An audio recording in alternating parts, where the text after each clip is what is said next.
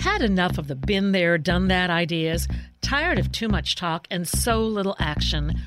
Rewind now and welcome to Transformation and Change Radio with Dr. Kathy Obear, where the vision of true equity, inclusion, courage, and purpose meet powerfully. Dr. Kathy delivers with dynamic, engaging conversation and the most authentically brave dialogue on air today. This hit show will challenge you to explore current issues of diversity, equity, and inclusion and deepen your capacity to choose courage to speak up to greater inclusion in everything you do. Fasten your seatbelts and accelerate your effectiveness to become a powerful change agent in your life, community, job, and society. Imagine true equity and inclusion and get the tools to really manifest your vision. No frills, no fluff, just really powerful, good stuff. Transformation and Change Radio starts now. Welcome to Transformation and Change Radio on our new day and time, Wednesday. I believe it's the same time, 10 a.m. Pacific. I'm Dr. Kathy Obear. I could not be more excited to have an encore conversation with Diana Noriega.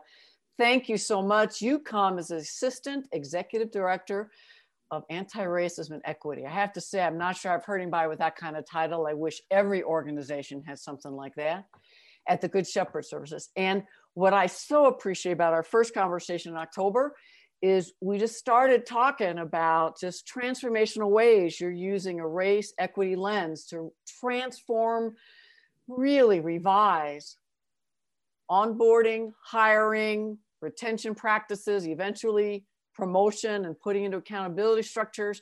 We got about halfway through your 12-step hiring practice. And so thank you so much for being willing to come back. But really, so I was looking again, I don't know when you sleep because you're also the New York City School Diversity Advisory Group you've been a part of. Historically, the Committee for Hispanic Children and Families, Big Brothers, Big Sisters in higher education. You really do come with a wealth of incredible backgrounds of many different kinds of organizations. And so excited that you said yes, particularly in this time of just post-election and resurgence of pandemic, to say thank you. I wanted to thank you for coming back to share your wisdom and strategies. Thank you for having me, Kathy. I'm excited to be here.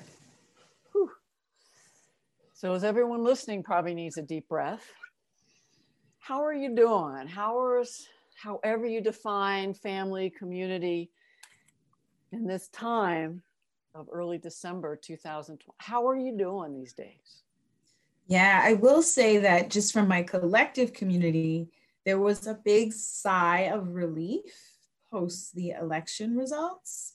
I think some initial anxiety in the days, but then Saturday when an announcement was made, folks felt like a deep sense of thank you. And while I think everyone knows the work isn't done, but it feels like we needed that moment to recharge and pause. So it has been like a collective, like, okay, we get a little bit of a moment to like be grateful. Yeah, so I think that's the same space that I'm in. It's just kind of gratitude for the moment of pause. As I hear you, a fear I have is if too many changes towards racial justice, social justice, or just the hope with the new administration, that too many white folks, leaders within organizations, as well as senior leaders all the way down, will go, we're done. And so we don't have to do any more racial reckoning. We're done. BIPOC folk, all right, it's your job again. So I don't know if in all your network, you're beginning to hear that or see it, or you still see particularly white leaders, managers and above, still very committed to dismantling racism, creating racial justice. That's a good question. I don't know that folks think it's over. I think so much happened this year that folks recognize this is a long-term commitment. And I would say even like through my consulting work or Good Shepherd's work, there's been like ongoing awareness and conversation of, we have so much to undo. We have so much to undo. And I think folks are still trying to figure out, well, where do I start? At what point in the process? So what I'm hoping though too is that philanthropy also doesn't lose momentum in this conversation, because folks also need funding to kind of execute on this work as well. So a gentle nudge to listeners as you're coming into a season where you may be investing some of your resources, time, looking for people of color, Indigenous-led, anti-racist organizations who are really doing the work that often our formal organizations are resisting and not doing. And the person at the top may not be a person of color now that I think about your organization, but the organization itself is doing great anti-racist disruptive work. Yeah, and it's a journey too, even for us. I think we've been on it for 4 years intentionally, and still there's a lot of work that we have to do. But one of the things that gives me hope in what you're saying is, for the first time I've seen, and I've only been at Good Shepherds now for a year and a half, or a year and 8 months, is the fact that people are using white dominant language and culture in meeting spaces and not freaking out about the term even white supremacy culture.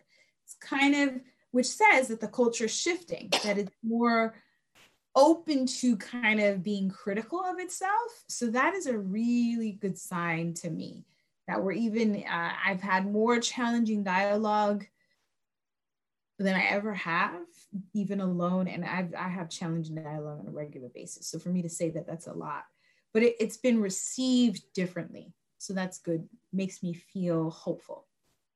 So these benchmarks of, especially in the executive team and the next layer down, starting to use language like we need to dismantle racism. We have a dominant culture here, grounded in white culture. The language, white supremacy culture, some listeners, you've heard it before if you hang out on the show. And if you find yourself bumping into it, just think about the dominant culture that has one way of doing things. That actually, if you read the Kenneth Jones, Tema Okins' work on white supremacy culture, you can again find it on my website, drkathyobear.com/resources, lots of work materials there to do white accountability spaces. And when an organization can say, yes, there are practices and policies, ways we engage, how people have to dress, speak, show up, do conflict. So why don't we use that to transition? Because that some of those unwritten rules that are just built into policies and practices. Yes. Your 12-step process is really, as I'm coming to understand it, is really amplifying and making very visible how the traditional way of doing hiring in general, much less at Good Shepherd, has actually supported whites getting hired, or maybe BIPOC folk, Black, Indigenous, other folks of color who fit in and don't speak out and don't rock the boat. That may not be true of Good Shepherds, but I see that at most every organization. Oh, we'll put one here, we'll hire one there. So would you mind, for folks that either don't remember since October or haven't listened to it, highlight the first several steps, and then there are some that we can kind of start to dig into that were some we may not have gotten to. Yeah. And I also want to stress for folks that it's a pilot process. So we are constantly revamping. And right now, actually, starting in January, there'll be a revamped version of the process to make sure that we're accounting for learning that we've had over the past, now we've done it for a year. So that's just to name that. So steps, the first step is just as a reminder, you create a hiring committee. And the hiring committee works on the job description. And that also is done in partnership with the hiring manager to also elevate and name that the hiring manager is not always involved in the hiring committee. And that's intentional because there's a power differential. So if a hiring manager has a lot of influence, we don't know how that will actually play out in the hiring, even a committee process. So what we're trying to do is level the playing field. So that's kind of the very early stages. So this hiring committee works on a JD. That JD is then organized by core competencies. So again, even if the hiring manager is not involved in the committee, they're involved in this because they know what skills they need for someone to have when they're looking for someone to hire. So that becomes important. Mm-hmm. Can I ask a question?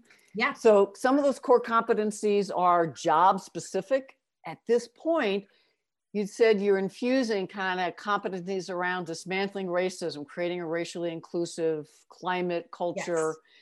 Could you share some of those that actually will probably be in most every job description? I love the hiring lingo of JD. So I guess I should say on a new track right now, what we've done is we've created agency-wide, but particularly for our community-based programs, competencies for folks. That's something that we've been doing kind of, I guess you can say some of this is parallel tracks, right? So one of those is cultural humility.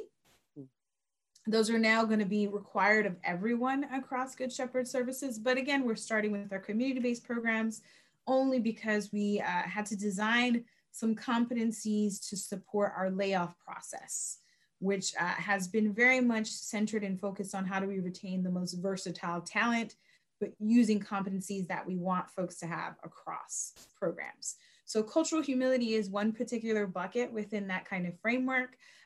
For leaders, we also have visionary kind of skills. What does that look like?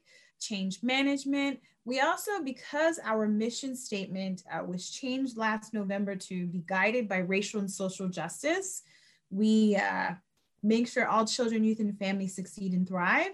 We have a mission and vision competency. And so essentially we are expecting that folks are aligned to our mission and visions. And that because again, we are explicitly naming racial and social justice in our mission, it makes it a little easier to kind of add a bit more race equity language in that particular core competency bucket. For us, just to give an example, is a very pragmatic one is, do you talk about social justice in your team meetings and in supervision with your staff? Are you creating processes and services and experiences that ensure equity exists within your program area or division for senior leaders? And then are you managing for racial, gender, and microaggressions? Another kind of way we define mission and vision alignment is, are you holding yourself and others accountable to that mission and vision? And later on, kind of when we get to cultural humility, which connects, but we kind of separate out because cultural humility is the process of self-awareness, learning about oneself as much as it is about learning about other folks and making sure that you're giving other folks the space to share how they want to be seen and supported. But we also added to that, right, kind of a more explicit language around has a growth mindset, really is participating and engaging in professional development on how to become an anti-racist leader. That's an explicit kind of bullet under that core competency. Can demonstrate an understanding of white dominant culture norms and ensures that their programs are not reenacting them. So that's also another clear kind of bullet that we have under cultural humility. And again, a few more. And embedded throughout even all of the other kind of pieces are other anti-racist kind of principles. So in our communication bucket, we have a principle of shares information with all key stakeholders and shares information in bi-directional kind of ways. So you're sharing it up and then you're sharing it down. So throughout even core competencies where folks normally probably wouldn't think that you can fold in an equity principle, we are folding in equity principles and guidelines. And again, these will translate to competencies that will be required of all senior leaders eventually. Right now, we're focused on our community-based. So you're modeling, it's actually a culture change. You're saying, this is who we are, this is where we will be. Whoever we're hiring now, we're going to bring in people with possibly greater competence and demonstrated alignment than we have now. Yes. I guess as you're training the current folks to get greater alignment, those competencies sound wonderful to my ears. How have your senior, again, you may not want to answer some of my intrusive questions. How have your senior leaders, or if you want to answer it, how other senior leaders in other organizations might react to this level of specificity around racial and social justice? Because some of them are not currently measuring up theoretically. Yeah, that's a good question. I mean, I think we also understand that there's a learning curve that has to happen for some folks because we've never held them accountable to these standards. The other thing to name is that these particular core competencies that we've developed right now, again, the one thing I would undo or is not combine them with a layoff process. That was a bit challenging, to be truthful. But But we involved division directors in that conversation. So we actually sat down and hosted 2 meetings with our senior leaders and said, hey, here's what we're going to do. We really want your feedback on what you think is important and valuable to add to this conversation. We will add explicit anti-racist and equity language to that, but we want you to kind of chime in as well. Approaching it from that lens made it better able to be received. Now we're going to circle back around to them to share kind of the full kind of final product and to say, hey, but in all, we had probably over 45 people provide feedback in those core competencies. And that also included a subcommittee of our equity council, which includes frontline staff as well as senior leaders. So they looked at it with a very particular participant and mission-centered lens. So again, we got a lot of diverse voices to participate in that process. I share all that to say that we're in the process of continuing buy-in, but a big part of that was to make sure that it was collaborative. And we'll continue to do that before we roll it out more expansively. Now, the rollout expansively, if you're doing this really well, I know this is a bit of a tangent, but connected, it's another part of the work, is making sure that it's included in evaluations, but it's also how are you then training and supporting staff to kind of develop into these leaders. So our leadership development team is creating training and learning opportunities for staff to learn what does it mean to be a level 6 anti-racist multicultural organization leader. How do you do coaching with an anti-racist DEI lens? What does that look like? So we're creating kind of a suite of learning opportunities to cultivate that skill set for staff to grow into. Another training that we, last year is DEI, supervision with the DEI lens, which very much focused on cultural humility as a supervisor and what you bring to the table. And let's have some conversations about that and how your power and positionality might be received and perceived by folks who don't occupy the same levels of identity and power. So that is kind of, again, creating this portfolio of support to make sure staff can kind of handle it. And then eventually, again, it'll become a part of a 360 tool that we actually give to staff that report to them and to their colleagues as well. So it's going to lead into what I call a massive shift, cultural organizational shift around leadership development in general. Listeners are having to breathe because all of this is so exciting. And you've been there just a little over a year and a half. That is significant movement in a year and a half, in my opinion, as I've watched. I appreciate that because sometimes people feel like I'm not moving fast enough. And my guess is listeners are relating, especially folks who are in your role of equity inclusion leader, anti-racist leader. It's never fast enough. And to have that much systemic culture change, collaborative work with a plan of what else we're doing. And you haven't hit major resistance yet, theoretically. Theoretically, yeah. I mean, there's been some resistance. I think genuinely, what I tell folks is if you're probably not doing this work well if you're not getting some level of resistance, truthfully, because it is about making people uncomfortable with what they think the norm is. So yeah, I think that's my shout out to anyone who leads DEI anti-racist work. I'm sending you so much love because it can be very exhausting. So exhausting. I love that you're looping these competencies back again. And my guess is you're asking in general, much less every hiring committee. So how will we know that these competencies, how do we look at the resumes, the cover letter, the references, the portfolio that people send ahead? How do you have people practice noticing the level of competency demonstration in paper? Yeah. I think that part we haven't gotten as far yet. So so HR though, I think I mentioned this last time, they have been required to attend intro to equity trainings So that way, if they can get comfortable just with even what does this work mean on a macro scale, to be able to translate that into a micro kind of level. I also meet the HR director and I work very closely together. There's no way you could do this work without being in partnership with HR. Neither one of us report to each other, so that creates another level of like accountability to each other and to the organization. But it is a valuable partnership, and you just couldn't do it any other way. And the assistant director of HR and I meet regularly as well to make sure that we're going through processes in a way that makes sense. So I share all that to say that I think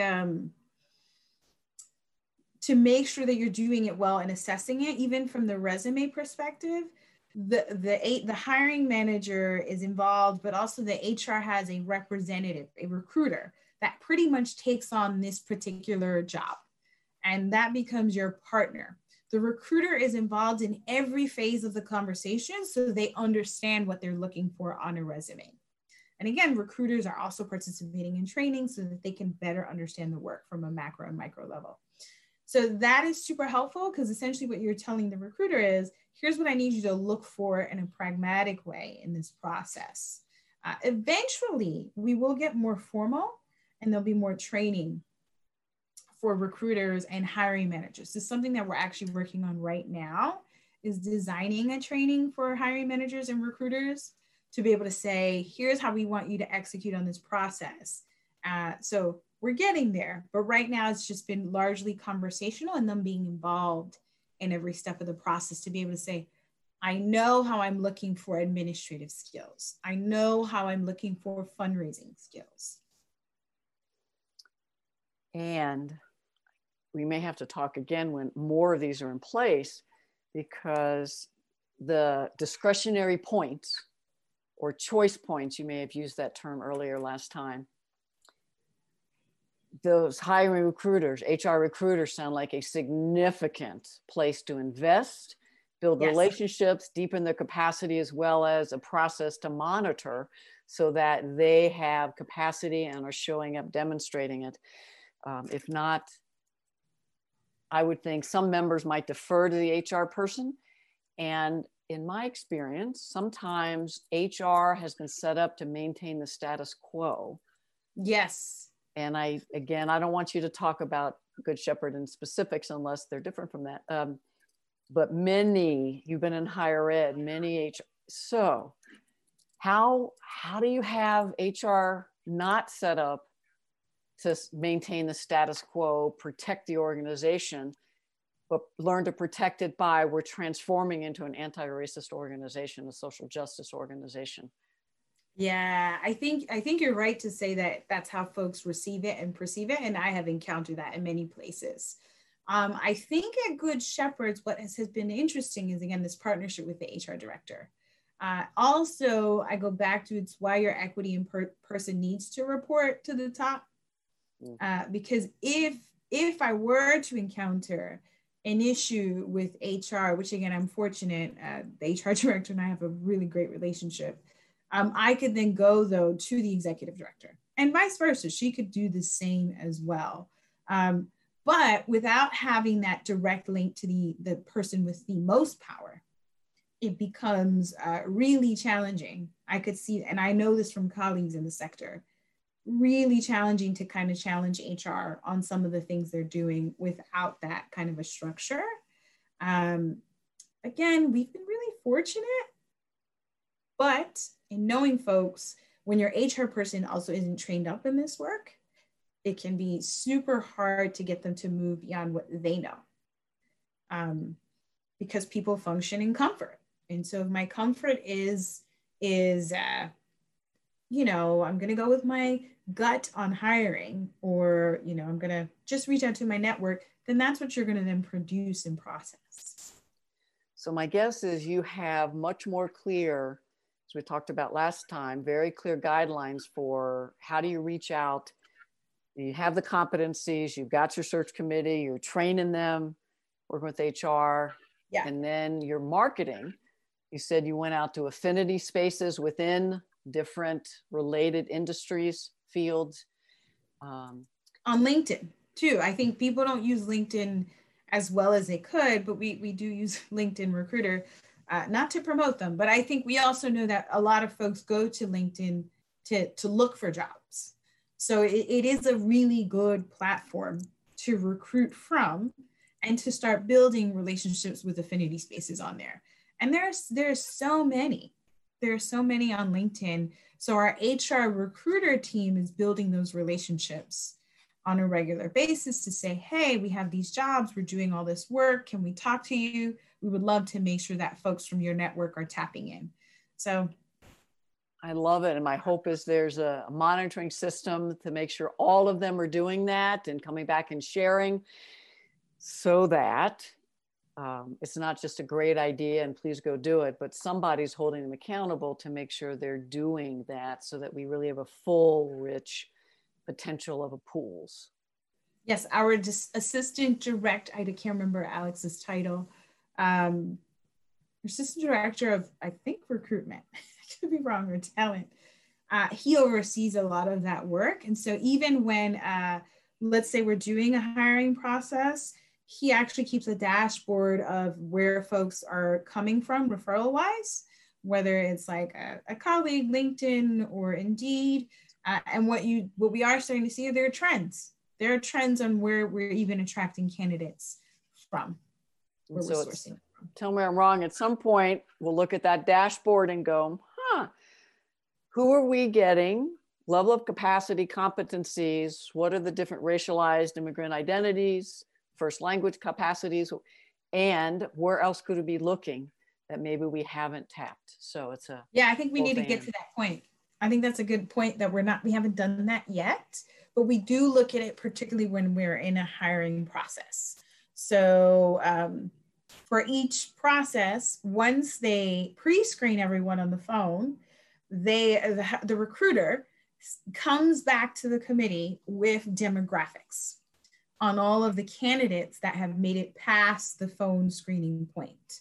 And they have to, we don't collect information on certain pieces of data. So we collect on racial demographics, gender identity, which is optional. All of this is optional, so folks can opt in or out. Those are maybe the two main things that we collect data on, only because of, we're trying to respect what people are willing to share and want to share. But we also tell folks that we are committed to becoming an anti-racist multicultural organization. So we want diverse candidates who are committed to that as well to apply. So we're hoping that increases the number of folks that actually opt in and tell us what their racial identity and gender identity are. I love it. And 30 seconds before the break, can you just tell people how to find you? Yeah, me particularly. Folks can check out the Good Shepherd Services website, goodshepherds.org. SHEPHERDS.org. And then we are building out a web page soon, so folks will have more access to what we've been doing. And Diana, as a person, I would say email me at Good Shepherds. That might be challenging right now just because my inbox is a little full. So I would say reaching out even through our general kind of info on the Good Shepherds website, I get that information. Perfect. As well. We will be back after a short break for even more specific transformational strategies. And I think you all are taking lots of notes. I'm Dr. Kathy Aubert. We'll be back in just a few minutes. Stuck in a roundabout of dysfunction? Learn how to speak your truth to power with host Dr. Kathy Aubert. Create real change with smart tools and smart strategies. No frills, no fluff, just life-changing conversations to help get you where you want to be. Extend your reach and become an agent for real change with Kathy Aubert. For more information on Kathy and her work, please visit drkathyaubert.com. That's drkathyaubert.com. Welcome back to Transformation Change Radio. I'm Dr. Kathy Aubert, and I'm just so excited. We'll never have enough time. Diana Noriega from Good Shepherds. You are doing such great sharing of real transformational, how do you change hiring practices so we don't keep hiring the same type of folk, but we really hire folk with the competencies, capacities to serve who we need to serve, and the demographics of those we serve, which are high-level goals for every organization that I'm working with these days. And most folks then go, I don't know how to do it. So thank you for being here to share some of your pilot strategies of how you're doing it. Do you mind sharing a few more steps in the process? Yeah, absolutely. So once we make it past the phone screening results are then shared with the hiring committee. And again, sometimes the hiring manager is not in that process. Sometimes the hiring committee includes colleagues and then staff that would be reporting to this person. So we're giving frontline staff a bit more power, which is kind of nice. And then the HR recruiter. The HR recruiter, what they then do, they redact names, addresses, and schools from the resumes that go to the hiring committee. So we're removing kind of identifying information that has been shown through research to increase bias, particularly demonstrate implicit bias and process. So the hiring committee receives redacted resumes. They also receive a demographic data snapshot to see if they did get to 50% qualified candidates of color. So that's kind of also happening. So they're getting a stack of data. They're also getting the notes from the phone screening for each candidate that got moved on to the resume review process with the hiring committee. So then the hiring committee takes all of this information and essentially they're looking at it like candidate A, candidate B, candidate C. Here's what candidate A said on the phone. Here's what candidate B said on the phone, and et cetera, et cetera. And they're saying, okay, based on all of this, the resume, the phone screening feedback, here's who we want to invite back for an interview. That invitation is only extended to folks that the group collectively agrees to. So essentially we will ask the group, the hiring committee, to vote. Who are your top 3 to 4 candidates? We also invite the voice of dissent in that decision-making process. So if folks feel like, well, you didn't, like, there's a candidate I feel really strongly about, let's consider them, we would reopen the vote and kind of have dialogue about that. Folks on the committee could say, you know what, maybe we can add a 5th person to the in-person interview process because we feel so strongly about a 5th person. So the number of people you invite back in for in-person interviews is really up to the committee. So the committee might move because we're always looking at a potential 50% reduction rate through every step of the process. So if the committee starts with 100 resumes, the job starts with 100 resumes submitted, the recruiter is narrowing that down potentially to 50. The recruiter might they might even phone screen all 50. That would be a lot. Sometimes they narrow it down even more based on the rubric they've created for resumes to review. But they're eliminating essentially anyone who's not qualified or anyone who didn't meet the resume review benchmarks, which again are based on core competencies. Then they're phone screening. Then the committee gets all of these resumes and then they're narrowing it down by another 50%. So there have been times, because we've had so many resumes in the review process, where the committee ends up and they really like a lot of candidates, they might end up interviewing 8 people in person. So it's really dependent on the committee. So while all of this is going on, I would say kind of on a parallel track, the committee is also creating interview questions and a rubric for them to use for the in-person interview question process. So while they've provided phone screening interview questions, now they're thinking about in-person interview questions. They ask every candidate the same question in that process because it's important that we're demonstrating fairness. And that's actually been a challenge for our staff. I'll name that transparently. Anyone who's been involved in this process has struggled with not being able to ask additional questions. So we're trying to, right now in our review of this process, think about how do we create room so folks can ask some additional questions. But then the in-person interview happens, you have this rubric, essentially where we're talking about their kind of layers to the answers. The person didn't answer the question, which happens. I'm sure people have experienced that. The person answered the question, and then our like top level, which is not, it's not a really big range, is the person answered the question and provided more detail. Yeah, so that's kind of an examples, you know, so we kind of have a scale to that rubric. And then at the end of the interview process for all of the folks, at the end of each interview, we rate every single candidate based on the answers to their questions. Again, to try to keep it a bit more rational and contained. And then the committee comes together and deliberates on each of the candidates and says, I rank this person a 4, or I rank this person a 5. And there's a dialogue about why'd you give him a 4? Why'd you give him a 5? And naturally, what you start to find though, is once you start to, and I've seen this happen organically in some ways, once people understand the process and know what they're looking for, on average, then most folks will land in a similar kind of space around the candidates.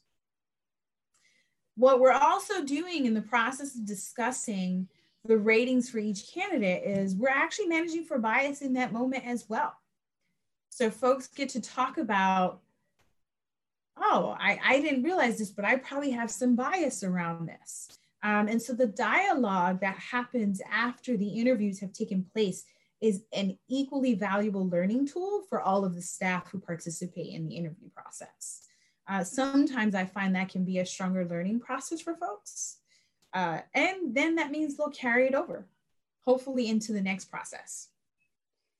At this moment, can I ask a question about some of those unintended, unwritten rules about what professional is, what a good leader is, not only dress, look, style, which is where that dominant culture comes in if folks are listening.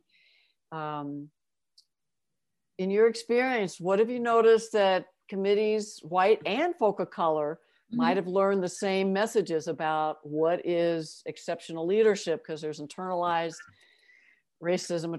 So what are you noticing about some of those unwritten rules about the culture and climate of what good is that you start to see, and how you all are thinking about trying to balance for that? Yeah, it's a great question. I think it's come up a lot, actually, in multiple different kinds of ways. Microaggressions, definitely the issue of like scent, you know, came up once, and like perfume, which, you know, oh, that perfume, and we know, again, like that can trigger synapses in someone's mind, and judgment can come with that, whether they know it or not. Yeah, and so just being conscious of like, that's a bias, right? Like that's your process with that smell has nothing to do with that person. That has definitely shown up in space. Age has shown up in space. You know, we did these focus groups with folks, with candidates who participated in this pilot process over the past year, and with panel and folks who participated in the interviewing side. And it was interesting because we mixed the groups up. So we want candidates in the same room as we want folks who did the interviewing, and we had all of our HR recruiters in the room as well, so they could get the learning too from the feedback. And one candidate had shared, which was really valuable, they didn't like that their age was highlighted, and they felt very uncomfortable with someone saying, "You're so young, how do you have that much experience?" You know, those kinds of things that we think are innate and like are we react to, or are problematic. They're problematic. Yeah, so that's kind of like on the bias side of it. Then like expectations around leadership, you know, I think this is an age-old one. I'm sure you hear this all the time too, Kathy, particularly with folks of color, you're so articulate. Or folks whose second language is English. That's also something that can come up. You're so articulate. Expectations for leaders that I think a lot of us, I'm trying to think where we fall. I think perfectionism is a big one. even in like resume review and expecting the grammar to always be like 100% on target. And sometimes it feels like an unfair expectation. Someone had one typo, like, I think I've heard this come up time and time again. People see that as a reflection. I'm not saying someone shouldn't get it proofread, but I think we're being a little hard if someone makes a mistake here or there, but it is one that I see folks of color and white folks internalize a lot, is perfectionism. And I see it disproportionately addressed. Indigenous, other people of color, high standard for how you have to show up. White person with a typo or two is overlooked because there's a better emotional fit. Again, right. That's if you're predominantly white. You are in New York City, so these may not affect, but I'm finding people are talking more about extroverted, introvert, and how people wear their hair, what dress they wear. Yeah. And it has a race, gender identity cut to it. That, again, we don't have to go too deep in this, but the idea of hiring committees, getting trained in what are these, or a whole list of 50 common microaggressions and illegal questions and comments that we don't want to, you're collecting them up. And my guess is through HR, they might have something like that through SHRM, but getting that into the trainings, yeah, I'm sure you're doing, especially from your focus groups of these are some that have happened here and we really need to avoid them.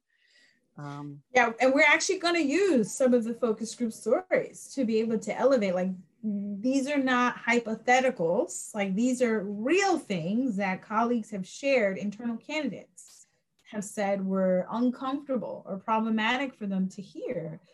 Not to pass judgment, or because I think that's another thing, defensiveness, we come up against it a lot when trying to provide critical feedback for growth. It's not always received well, but sometimes it's hard because if we can't name the tangible ways in which you've created harm, you're always going to see it as something outside of yourself. So I understand not waiting to give feedback too long after, and at the same time, because that can feel counterproductive. And at the same time, I'm like, what else can we reference, if this is something that feels really present for folks and that you've actually done. And some HR folks, this kind of training is implicit bias. It seems sometimes online and very quick, as opposed to, now let's look at 10 different scenarios that could happen as we're discussing who we're going to invite to be the final 3 candidates. And what could we do if any of these occur? So they really practice intervening on each other or redirecting. Because tell me I'm wrong, a candidate, one of your top candidates, see a microaggression, particularly a racist one that happens on the committee and nobody intervenes, that might be enough for them to say, I have 3 other offers, I'm not coming here. Oh yeah, for sure. I think to your point, because we have like, so our culture, I think for internal candidates, that doesn't happen as often because they're so invested in the Good Shepherd's culture. And we do have a very strong culture at the agency. But for external folks, I'm sure it does. I think even for me, I'll just use at this point in my career, I have tattoos. But beautiful. Lots. But I think there was a point when I would interview and I would hide them because I didn't know how folks would respond to my tattoos.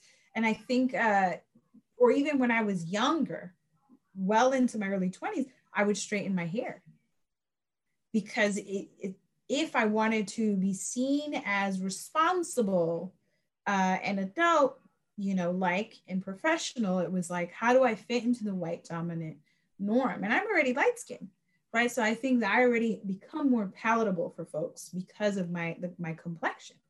But even then, that wasn't enough. I was like, okay, I have to tone it down. I wouldn't wear hoops. I would wear little studs. I wouldn't wear any outrageous jewelry. And I remember getting trained and developed in that way. This is how you show up for an interview. And it wasn't until honestly, this last job, Good Shepherds, where I think I didn't do that for my previous job, but I think at Good Shepherds, I said, I'm showing you my tattoos. I'm coming as I am. I'm going to have my hoops. I'm gonna have my hair curly. Like, you're gonna get the Diana who will show up in the role. But that took a long time to develop that courage. I could be wrong, but I'm seeing more younger folk now. Most folks are younger than me these days, 20s, 30s, especially since George Floyd's murder and this time of racial reckoning. I'm hearing more BIPOC folks say, I'm showing up like me, take me or leave me.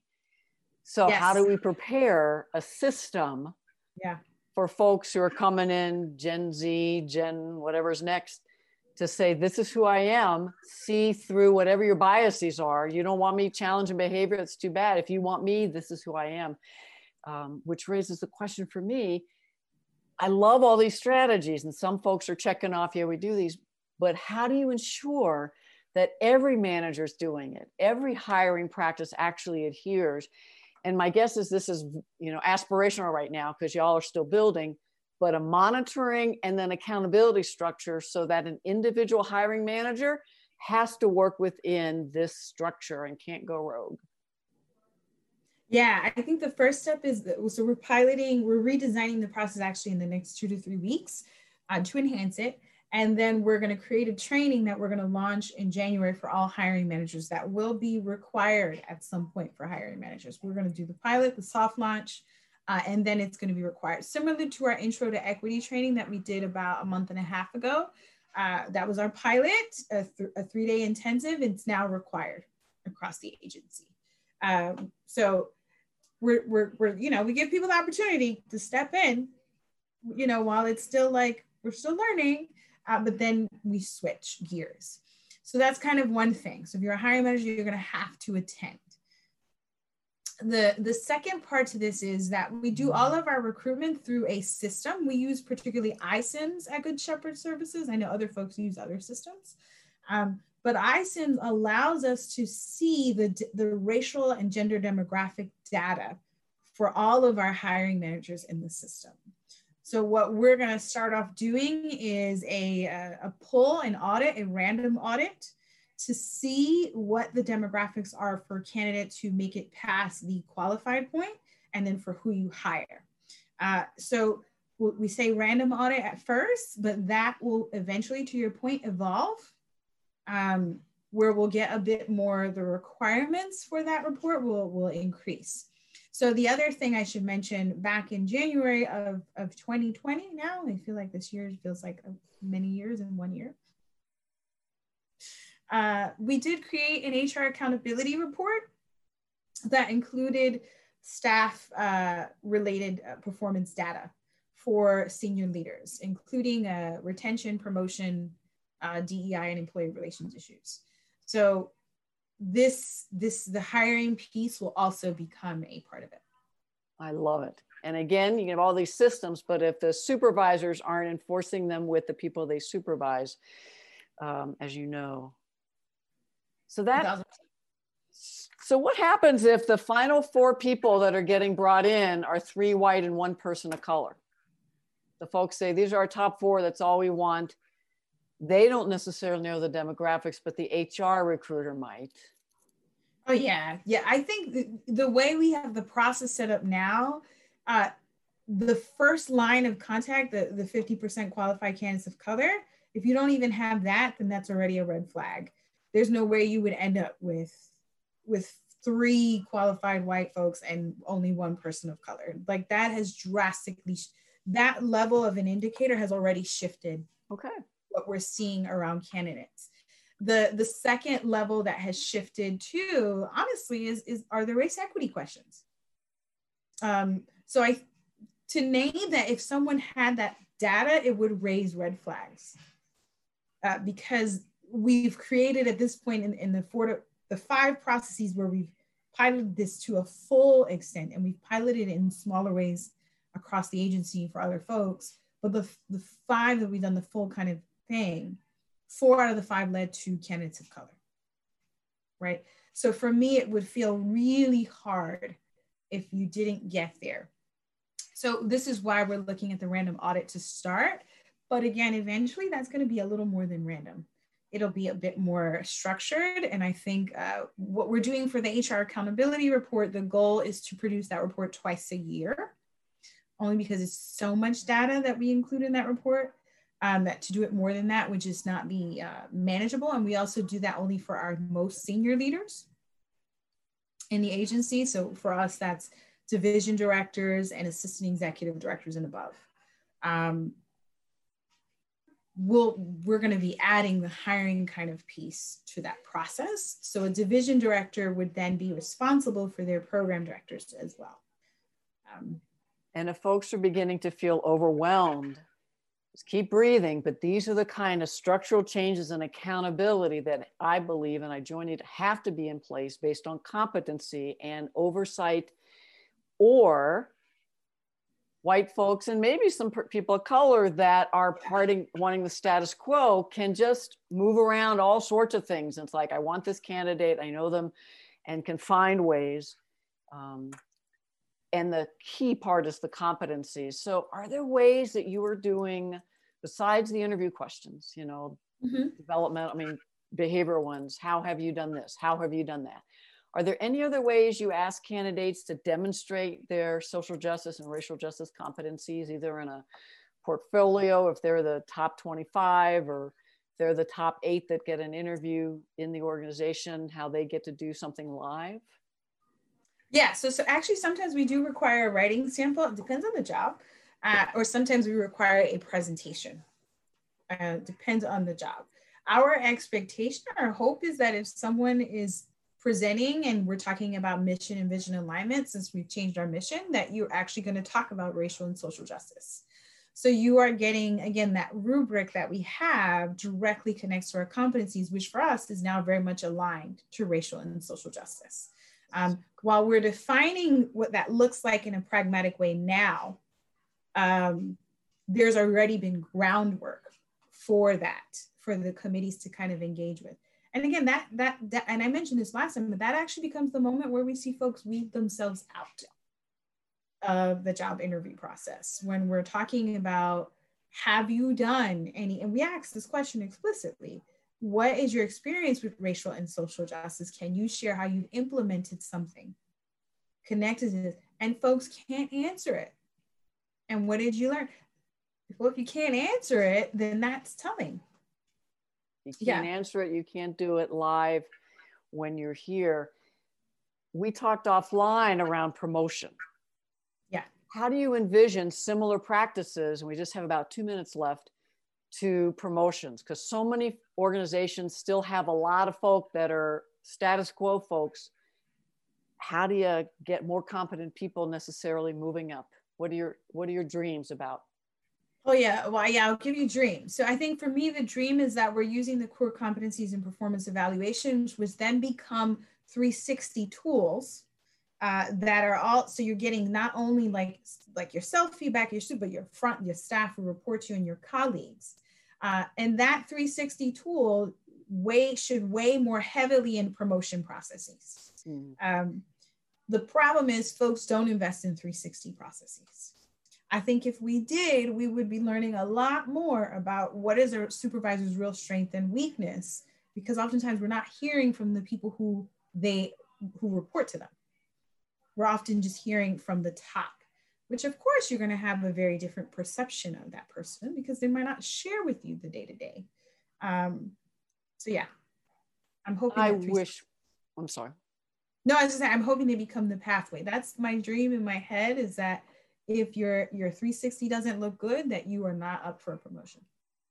And senior leaders saying, these are the competencies that we are working towards for everyone. They'll be in the promotional practices. So start developing them now. So it's a career development. Diane, I thought one more would be enough. Maybe, who knows, this next year, maybe there'll be more opportunity if you have the time to share what else you're learning in this process. Diana Noriega, thank you so much. How can people find you? Yes. So you know what?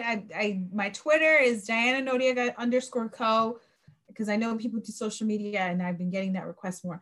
My Instagram, diananoriega.nyc, and then goodshepherds.org is a way to also kind of, if you email info, the general kind of page, I will also find out about it that way. I am so grateful for the incredible transformational work you're doing and your willingness to come and share when it's not perfect, when you're in process. So notice, everyone listening, this is dismantling dominant culture by trying it, doing it, keep going, get people involved, significant culture change. Thank you, Diana, so much for coming. I'm Dr. Kathy Obear. I'll be back January 6th, Wednesday, with another version of Transformation Change Radio. I wish people deep rest and rejuvenation over these December holidays. You've been listening to Dr. Kathy Obear on Transformation Talk Radio. Thanks for tuning in, and be sure to catch us next time as Kathy inspires listeners to become agents of change, motivate, innovate, and speak truth to power. Step into the courageous you that will change the world. Connect to life-changing conversations to extend your reach. For more information on Kathy and her work, please visit drkathyobear.com. That's drkathyobear.com.